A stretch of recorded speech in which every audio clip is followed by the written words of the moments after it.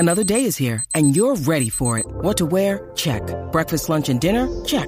Planning for what's next and how to save for it? That's where Bank of America can help.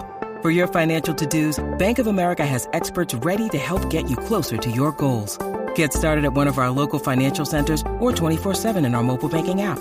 Find a location near you at bankofamerica.com/talktous. What would you like the power to do? Mobile banking requires downloading the app and is only available for select devices. Message and data rates may apply. Bank of America N.A., member FDIC. Hello, and thanks for tuning in. I am that nerd dad, Joe Williamson. I appreciate you stopping by for a 30-minute visit. I think it runs closer to 40 today. Had a really good chat with comedian Ricky Glore. If you're unfamiliar with Ricky, you're about to become a lot more familiar with him. He is a hell of a dude. Really good conversationalist, very funny. Not so funny in our interview because we get into a real deep kind of comedy nerd chat. So if you have any interest in comedy, this is the show for you. So as always, I appreciate you tuning in, and I have one small request for this free entertainment. Wherever you're listening to this or watching it, there's probably a subscribe button. Please hit subscribe. Please hit follow. I greatly appreciate it. And with that, let's listen to Ricky. Are you listening? Damn. Hello, and thanks for tuning in. I am that nerd dad, Joe Williamson. Today, I am joined by Ricky Glore. You can find him everywhere on socials by Googling Ricky Glore comedy. Still a mouthful. That's take 2. I'm keeping this one. We're leaving that one in because I don't think it's going to get better than that. Ricky, thank you for joining me. I appreciate it. Hey, thank you so much for having me on the show. So, Ricky, I met you through Twitter, kind of. I interact with your posts a little bit, and I thought, hey, you're a comedian. Let's have you on the show. So I reached out. You said sure, and then as we do our kind of prep work, I think I'm getting a dad comedian. This is a dad. Funny guy. The first thing you send me are links to horror movies. Yeah, I overloaded you. I made you the number one Ricky Glore fan that exists. I gave you anything and everything that I've kind of touched and been a part of within the last 2 years. To a fault, probably. I wear too many hats creatively, but it is because I have an insurmountable amount of interest, which existed the pre-COVID times, but was really highlighted during those COVID times. One example was because I wasn't touring and doing stand-up, I wanted to keep fresh writing comedy. I started a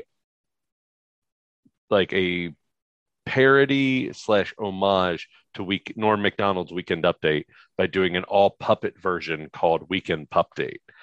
And so I think from March or May to August of 2020, I did a new episode every week and was able to accumulate quite a few notable writers throughout the United States and get some awesome guests like Lisa Loeb performing songs and other people writing and performing and sending in filmed bits. It was a cool little thing. I had to stop in August because I found out that reading that much current events and news and politics was driving me insane and making me depressed. That thing, if you've ever heard, called doom scrolling. Oh, yeah. Yeah, I was doing that, and I had my brother, who's a psychiatrist. I was I'm very depressed and anxious every week, basically curating and writing and filming and editing a new half an hour comedy show every week. And a lot of it has to do with the news. And he's like, okay. He's like, do you get paid to do this? And I was like, no. And he's like, well, could you just stop doing it? I was like, yeah. He's like, yeah, there's your answer. Stop doing it. It's the old dad joke. Does it hurt when you do this? Yeah. Don't Stop do doing that. it. Stop doing that. Yeah. So, okay. I get the comedy. You and I've talked a little bit. But where does the horror interest come in? Because the things you sent me were creepy. They were creepy. They're intentionally creepy. All comes from the same place, which is my dad, who's showing me old comedy films. So I started off with Bob Hope and Bing Crosby road pictures, the Martin and Lewis movies, Abbott and Costello, and then Abbott and Costello Meet Frankenstein, which was a great intro. So also, I'm saying this, I'm probably 3 4 years old.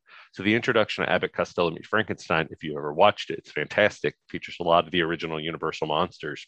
I think Glenn Strange plays Frankenstein's monster, not Boris. But the monsters in the movie are not funny. The monsters are deadly serious. It's Abbott and Costello who are funny. I think at one point Frankenstein throws a woman out of a window, and it's not like she bounces off of like something that's like it's not cartoony. Yeah. It's not like the woman lives. It's like the woman gets thrown out of the window and she's dead. So it's not that the horror isn't necessarily the comedy in that. So that was my entryway into watching horror. And then my dad showed me all the Universal monster movies, which he grew up with. And then he showed me all the Hammer horror films, if anyone's interested or familiar with those. That's like the Christopher Lee, Peter Cushing, David Prowse, who played Darth Vader, also played Frankenstein's monster in some of those. Again, this is all from like the age 4 to like 6. I'm getting inundated in all of this. Then there's Texas Chainsaw Massacre. So you're not watching Scooby-Doo.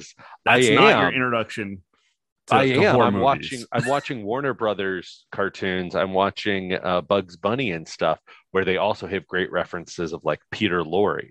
And like most kids are probably watching that when they were my age in the 90s, not understanding the Edgar G. Robinson references, and Peter Lorre. But I am, because I watched like My Favorite Brunette with Bob Hope and Peter Lorre. I was watching the Maltese Falcon. I was watching a lot of television, The Monkees, Man from Uncle, Batman, the original 60s one, Rat Patrol, Combat, a lot of Burt Reynolds stuff, Saturday Night Live. So all of that just kind of interweaves. The Night Stalker, which is a great TV movie that turned into a TV show with Darren McGavin. But so I have Kolchak, yeah. Kolchak.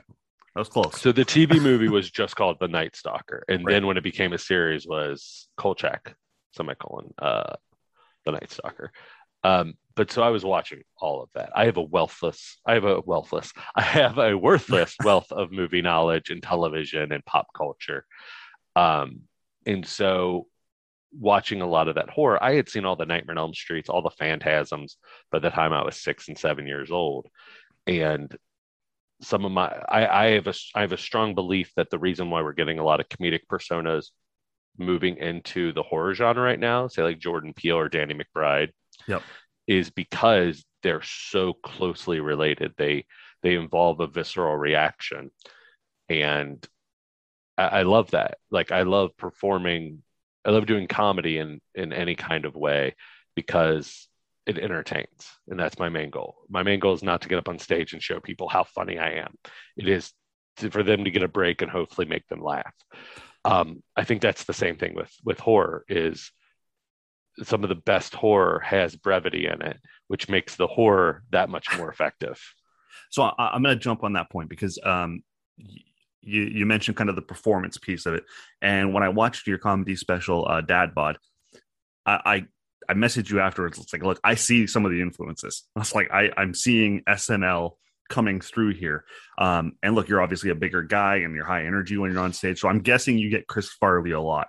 And so much. And I always was more of a David Spade or a fan of them together than anything of him on his own. I'm a big Second City fan, so I love the history of him being part of Second City and the people he worked with, like Bob Odenkirk and Tim Meadows.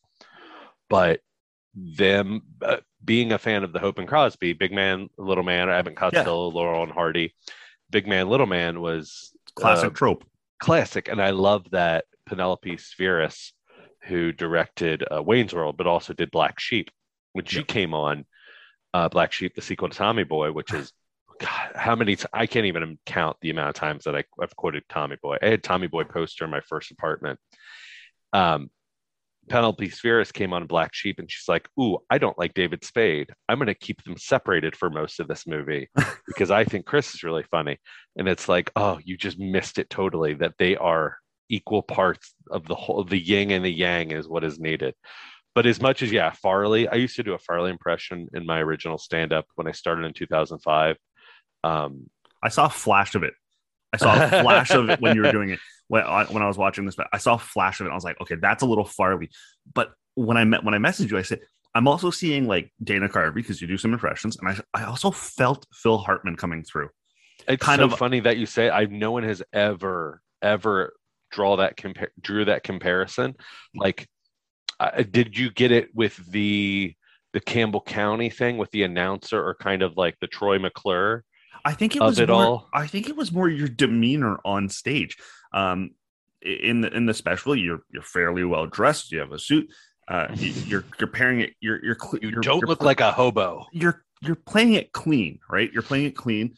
But there was just something about it that I was like, this goes beyond just the names that everyone remembers from SNL. This is a guy who watched and absorbed and learned from SNL, and Phil Hartman just Phil jumped out at me. Hartman's And then you were like, one. yeah, My number one. absolutely. I grew up on the Pee Wee before I even knew necessarily everyone who was involved behind the scenes. I grew up on the Pee Wee Herman show and was a huge fan of Paul Rubens, and then kind of everyone that was in his stratosphere. Which now, I mean, when I got older, I realized, well, the Pee Wee Herman show, there would be no Pee Wee Herman show if it weren't for Phil Hartman. He co-created it. It was a point of contention that he didn't get the credit for co-creating it as much as he did, to the chagrin of Paul Rubens, who then later um, apologized after his death and felt bad that he never gave Phil his due diligence.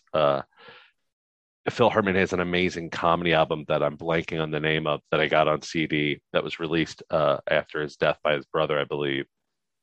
Just everything about Phil, what he admired, I think, were character actors in films.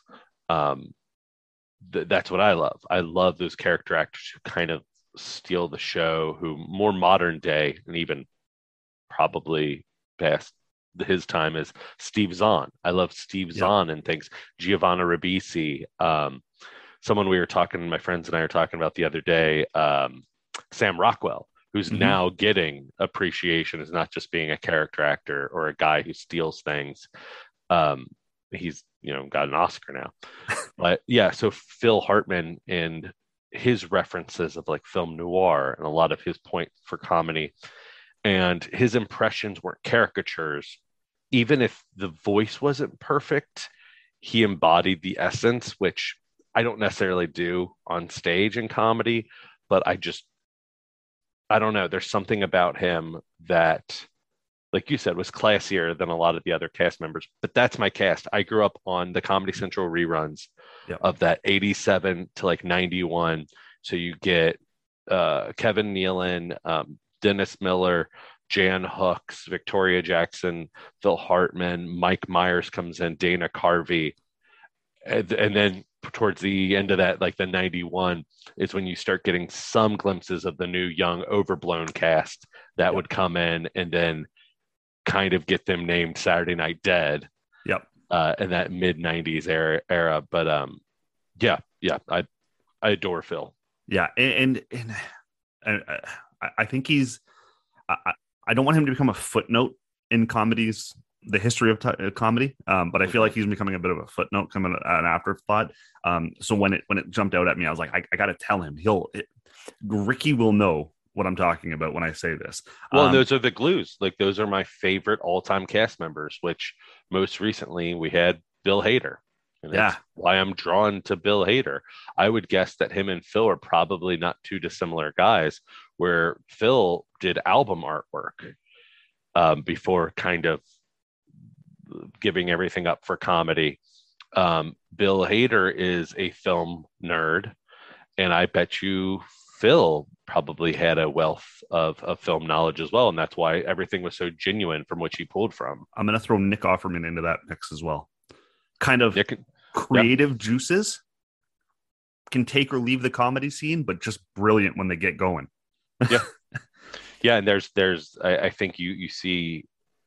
I think you see a sparkle in certain performers' eyes when they have that, and you're like, "Ooh, I like them." And there's a reason why Nick Offerman has become kind of this Smokey the Bear of comedy, where just people look at him and they're just like, "I love him." Yeah, he is my Sharpa.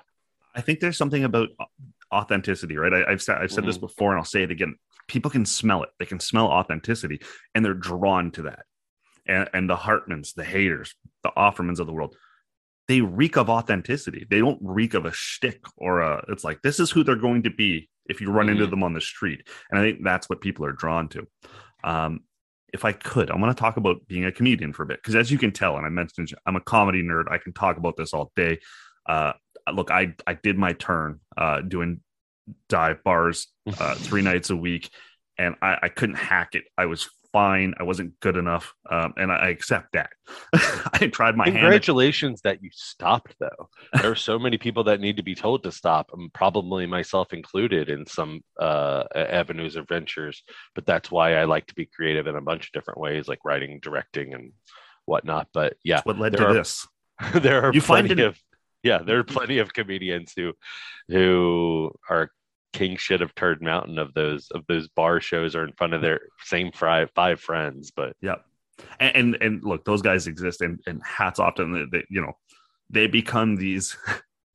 They're the guys you look up to when you first start going to open mics, and you're like, that guy knows what he's doing, and then you realize, oh, he's been doing this same room for 5 years, and then you talk to a guy who's actually making it, and they're like, I'm downtown. I do 3 shows a week or 3 shows a night. I'm on every bus to catch every stage I can. And I'm like, I don't have that kind of commitment.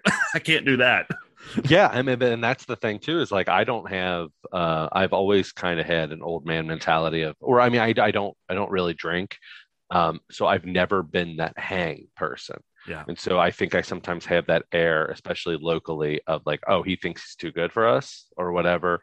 I mean, there's a lot of factors. Like, I don't do the hang because I don't drink. I do impressions on stage, which is looked down upon. I've incorporated within the last couple of years ukulele. Nice. So I like musical comedy as well. And so those are all things that pure comedians, whatever, would call hacky. Yep. And I'm just like, I don't care. They're things that I like doing. I like entertaining the audience. And so you're a showman. I like to be a little bit of a Renaissance performer, not just the person that stands up there dryly and leans on the mic stand. Yeah. So you throw a little vaudeville into it. Exactly. Like, we're talking old school. And that's what I grew up. Yeah. That's what I grew up on, So song and dance men. Do you, you have a young daughter. Do you travel? Do you go on the road? I do. Obviously the COVID has put a little bit more of a kibosh on that. Things are starting to open up a little bit more. I was pretty frequently gone almost every weekend up until the month before her birth in 2019. And then I took a couple months off and then kind of hit back the road, which then led up to my special recording for Dry Bar. And then it led to my album recording in February 2020, which was great. And I use all sarcasm when I say great, that my album and my special came out in the middle of the pandemic. So I got to really capitalize on both of those. Get some momentum. Album's called Spitting Image, by the way. On all platforms. I think even still on Spotify, even though a lot of stand-up comedians' albums have been pulled there because there's something with the residuals that they're worried about. Yeah, I saw something about that the other day. I didn't quite get a chance to get into it yet either, but mine doesn't make enough money, so it's still up there.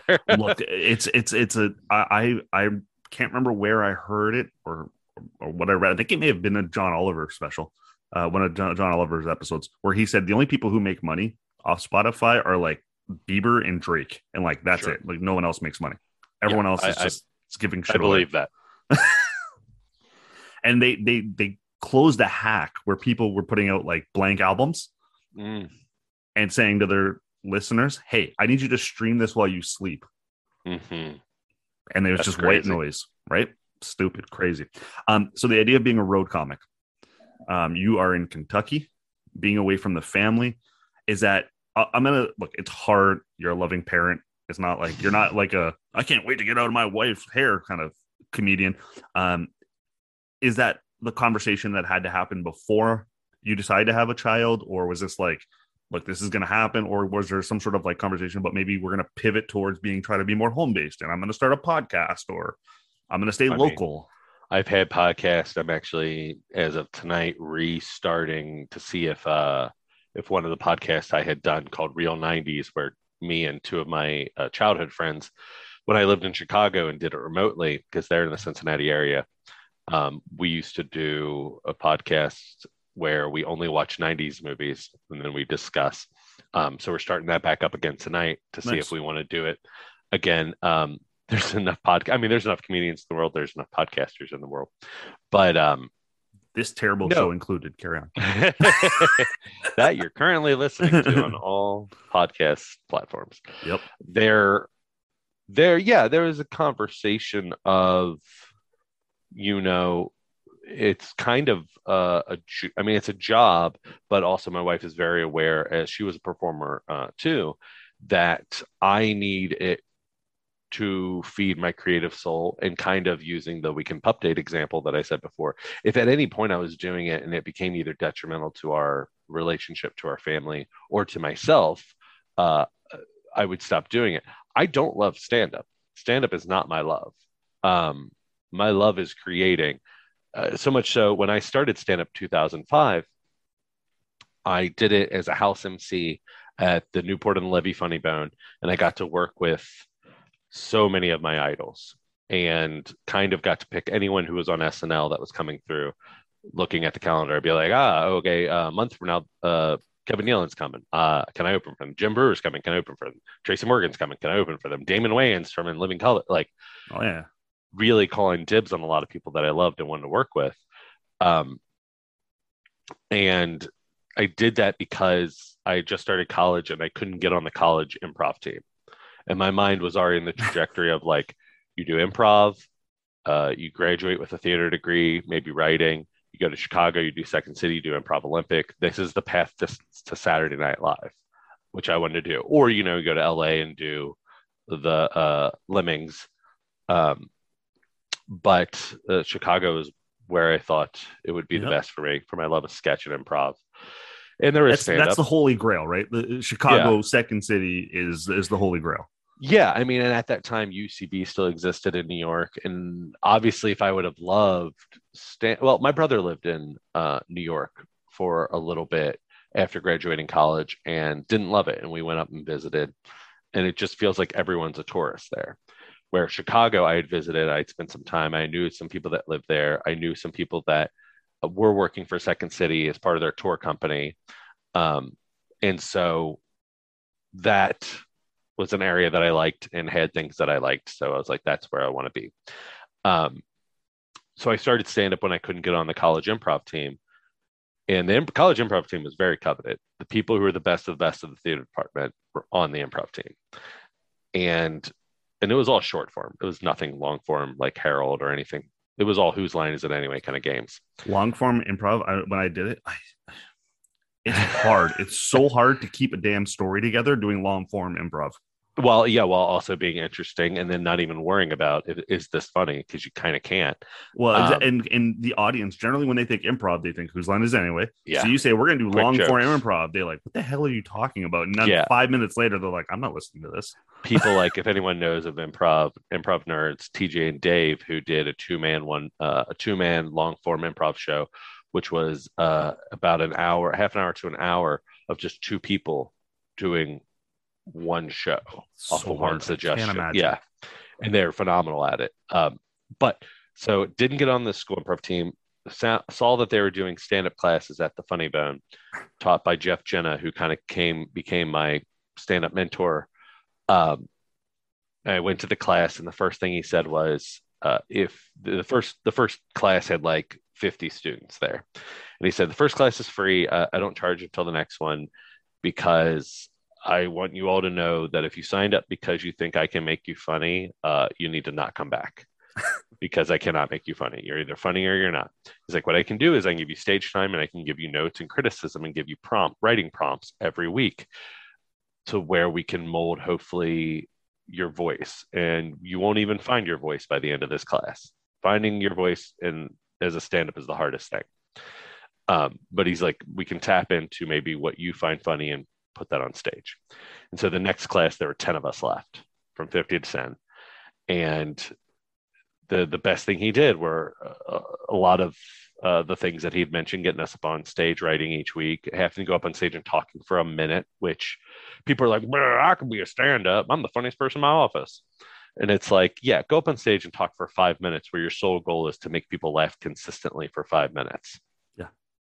But through that, he taught a lot of the things that comedians like Jerry Seinfeld are big proponents of, okay, write a joke. Now go back through your joke with a pen or red pen or whatever and cross out the words that you can eliminate that still make your joke make sense in the English language. Yep. If you're an English performer and Yep. performing for an English crowd. And that's just cutting the fat. It's word economy. So he taught things like that, get to the funny quicker, figuring out the rhythm and the beats of jokes. Is there a better word? Are you getting tripped up on this? Blah, blah, blah. Alliteration. So anyway, through that, I became a house MC. I ended up getting on the college improv team.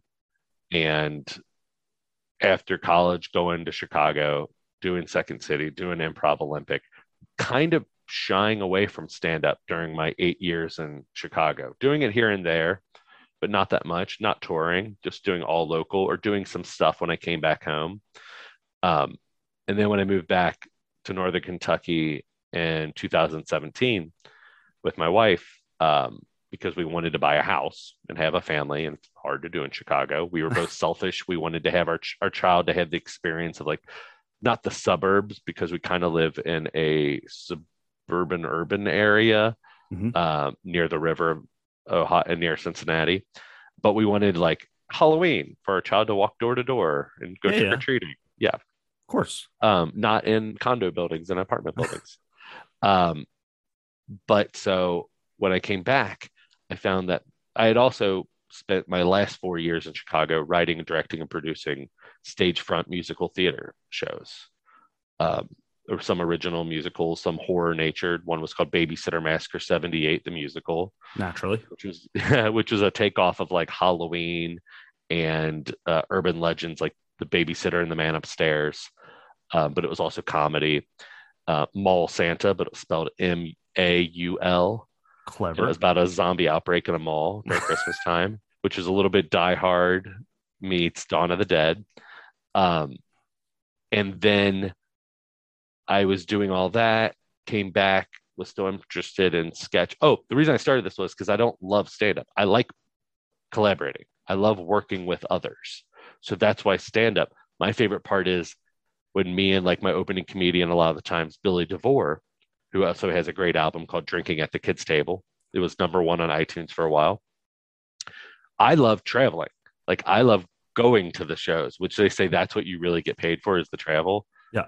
I love performing. I love entertaining an audience, but the being with him and being stupid in the car along the way is what I love about stand-up, because you collaborate with the audience. That's, I guess, the second best part of stand-up. You playing off them and having fun, but I love the collaboration of a play or sketch or improv or film, where you can be like, okay, I wrote this thing, let's rehearse it. Okay, based off the people who are doing it, I'm seeing this, I'm hearing this, you have ideas, I'll hear them. Oh, that's great, that's better than what's here, or here was a great jumping off point, but now you've elevated it and it sounds better, it's more like, it's that idea of a writer's room. Yeah. It's the idea of a writer's room. And when you're around creative people and like-minded, and I have found this to be particularly true. And look, maybe I find it particularly true because I've always wanted to be a comedian and I wanted to be an improviser and I wanted SNL, and I've turned it into this because I can do this from the comfort of my home, and I can turn it into, and I can interview guys like you and talk to it. But I have found that particularly with group of comedians, that vibe, when you start riffing and it really gets rolling, it becomes therapeutic. It becomes, there's an energy, you can feed off of it, and it helps you when you get up on stage because you're already rolling, you're riding it. You have that confidence, and that's what the audience immediately is drawn to is, oh, this guy knows what he's doing. Yeah. As soon as you take the mic and introduce yourself, they're like, okay, shit, he's got our attention. Ricky, we are at time, my friend. I have greatly enjoyed our conversation. Thank you so much for doing this. He is Ricky Glore. You can find him on all his socials. Ricky Glore comedian, some sort of, I should have done that at the beginning. That was a way better take. His comedy special is Dad Bod. His album is Spitting Image. And where are you going to be? Like, where are you? Are you right now currently still just working in Kentucky? No. This weekend I'm in Holland, Indiana. Last weekend I was in Michigan. Was that poster? Holland, Indiana really threw me off. I don't think you meant it to be funny, but this weekend I'm in Holland, Indiana. Well, that's a joke. I think that's on my first album. I don't think it's on the special. Is that Kentucky has places like Paris, Kentucky, London, Kentucky, Florence, Kentucky. Basically a bunch of places that people who are born and raised in Kentucky will never be able to afford to actually go to. Sorry, you were saying you were going to Holland, Indiana. No, I'm just all over the place. More all over the place after the first of the year.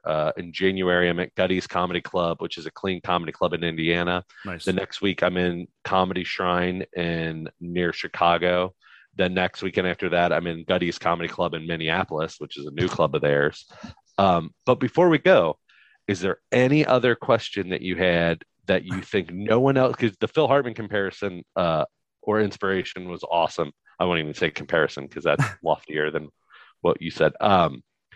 Is there any question that you think no one has ever asked me or a comedian or anything that you didn't get to that you want to ask before we cut this off? I didn't. Honestly, okay. I didn't. I suspect we're going to do this again in the future. I always happy to. I really enjoyed talking with you, Ricky. And I'll have a different list of questions. But when I wrote down, like on my notes here, or there you go, you can see the camera there. Tell him how good he is. Butter him up. I got one daughter, and then I have the age. I have Northern Kentucky, SNL influences, road comic, and how long. And you kind of covered off all that stuff.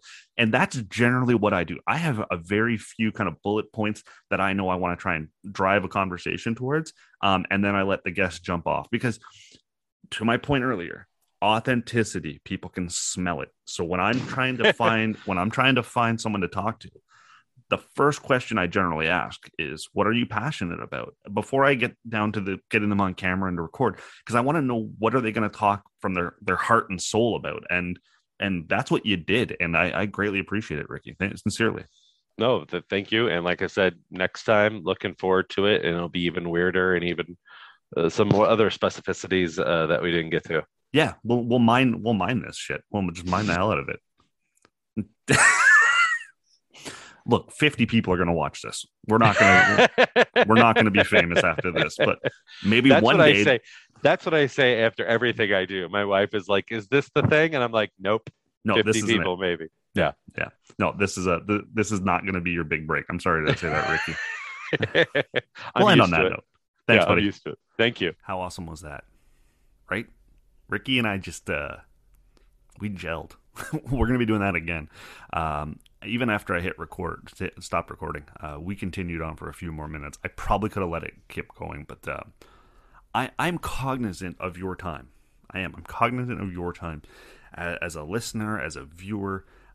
When I started this thing, I had in my mind 30 minutes-ish being kind of where I want to fall.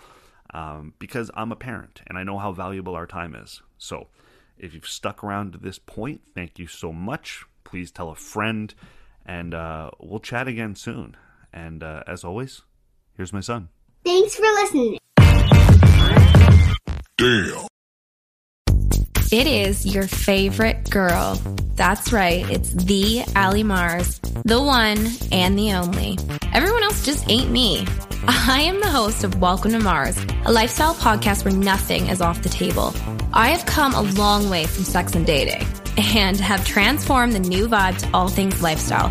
We still talk sex, but I'm more interested in the journey, where people have come from, how they made it, and where they're going. Subscribe or follow to a brand new look and a brand new era.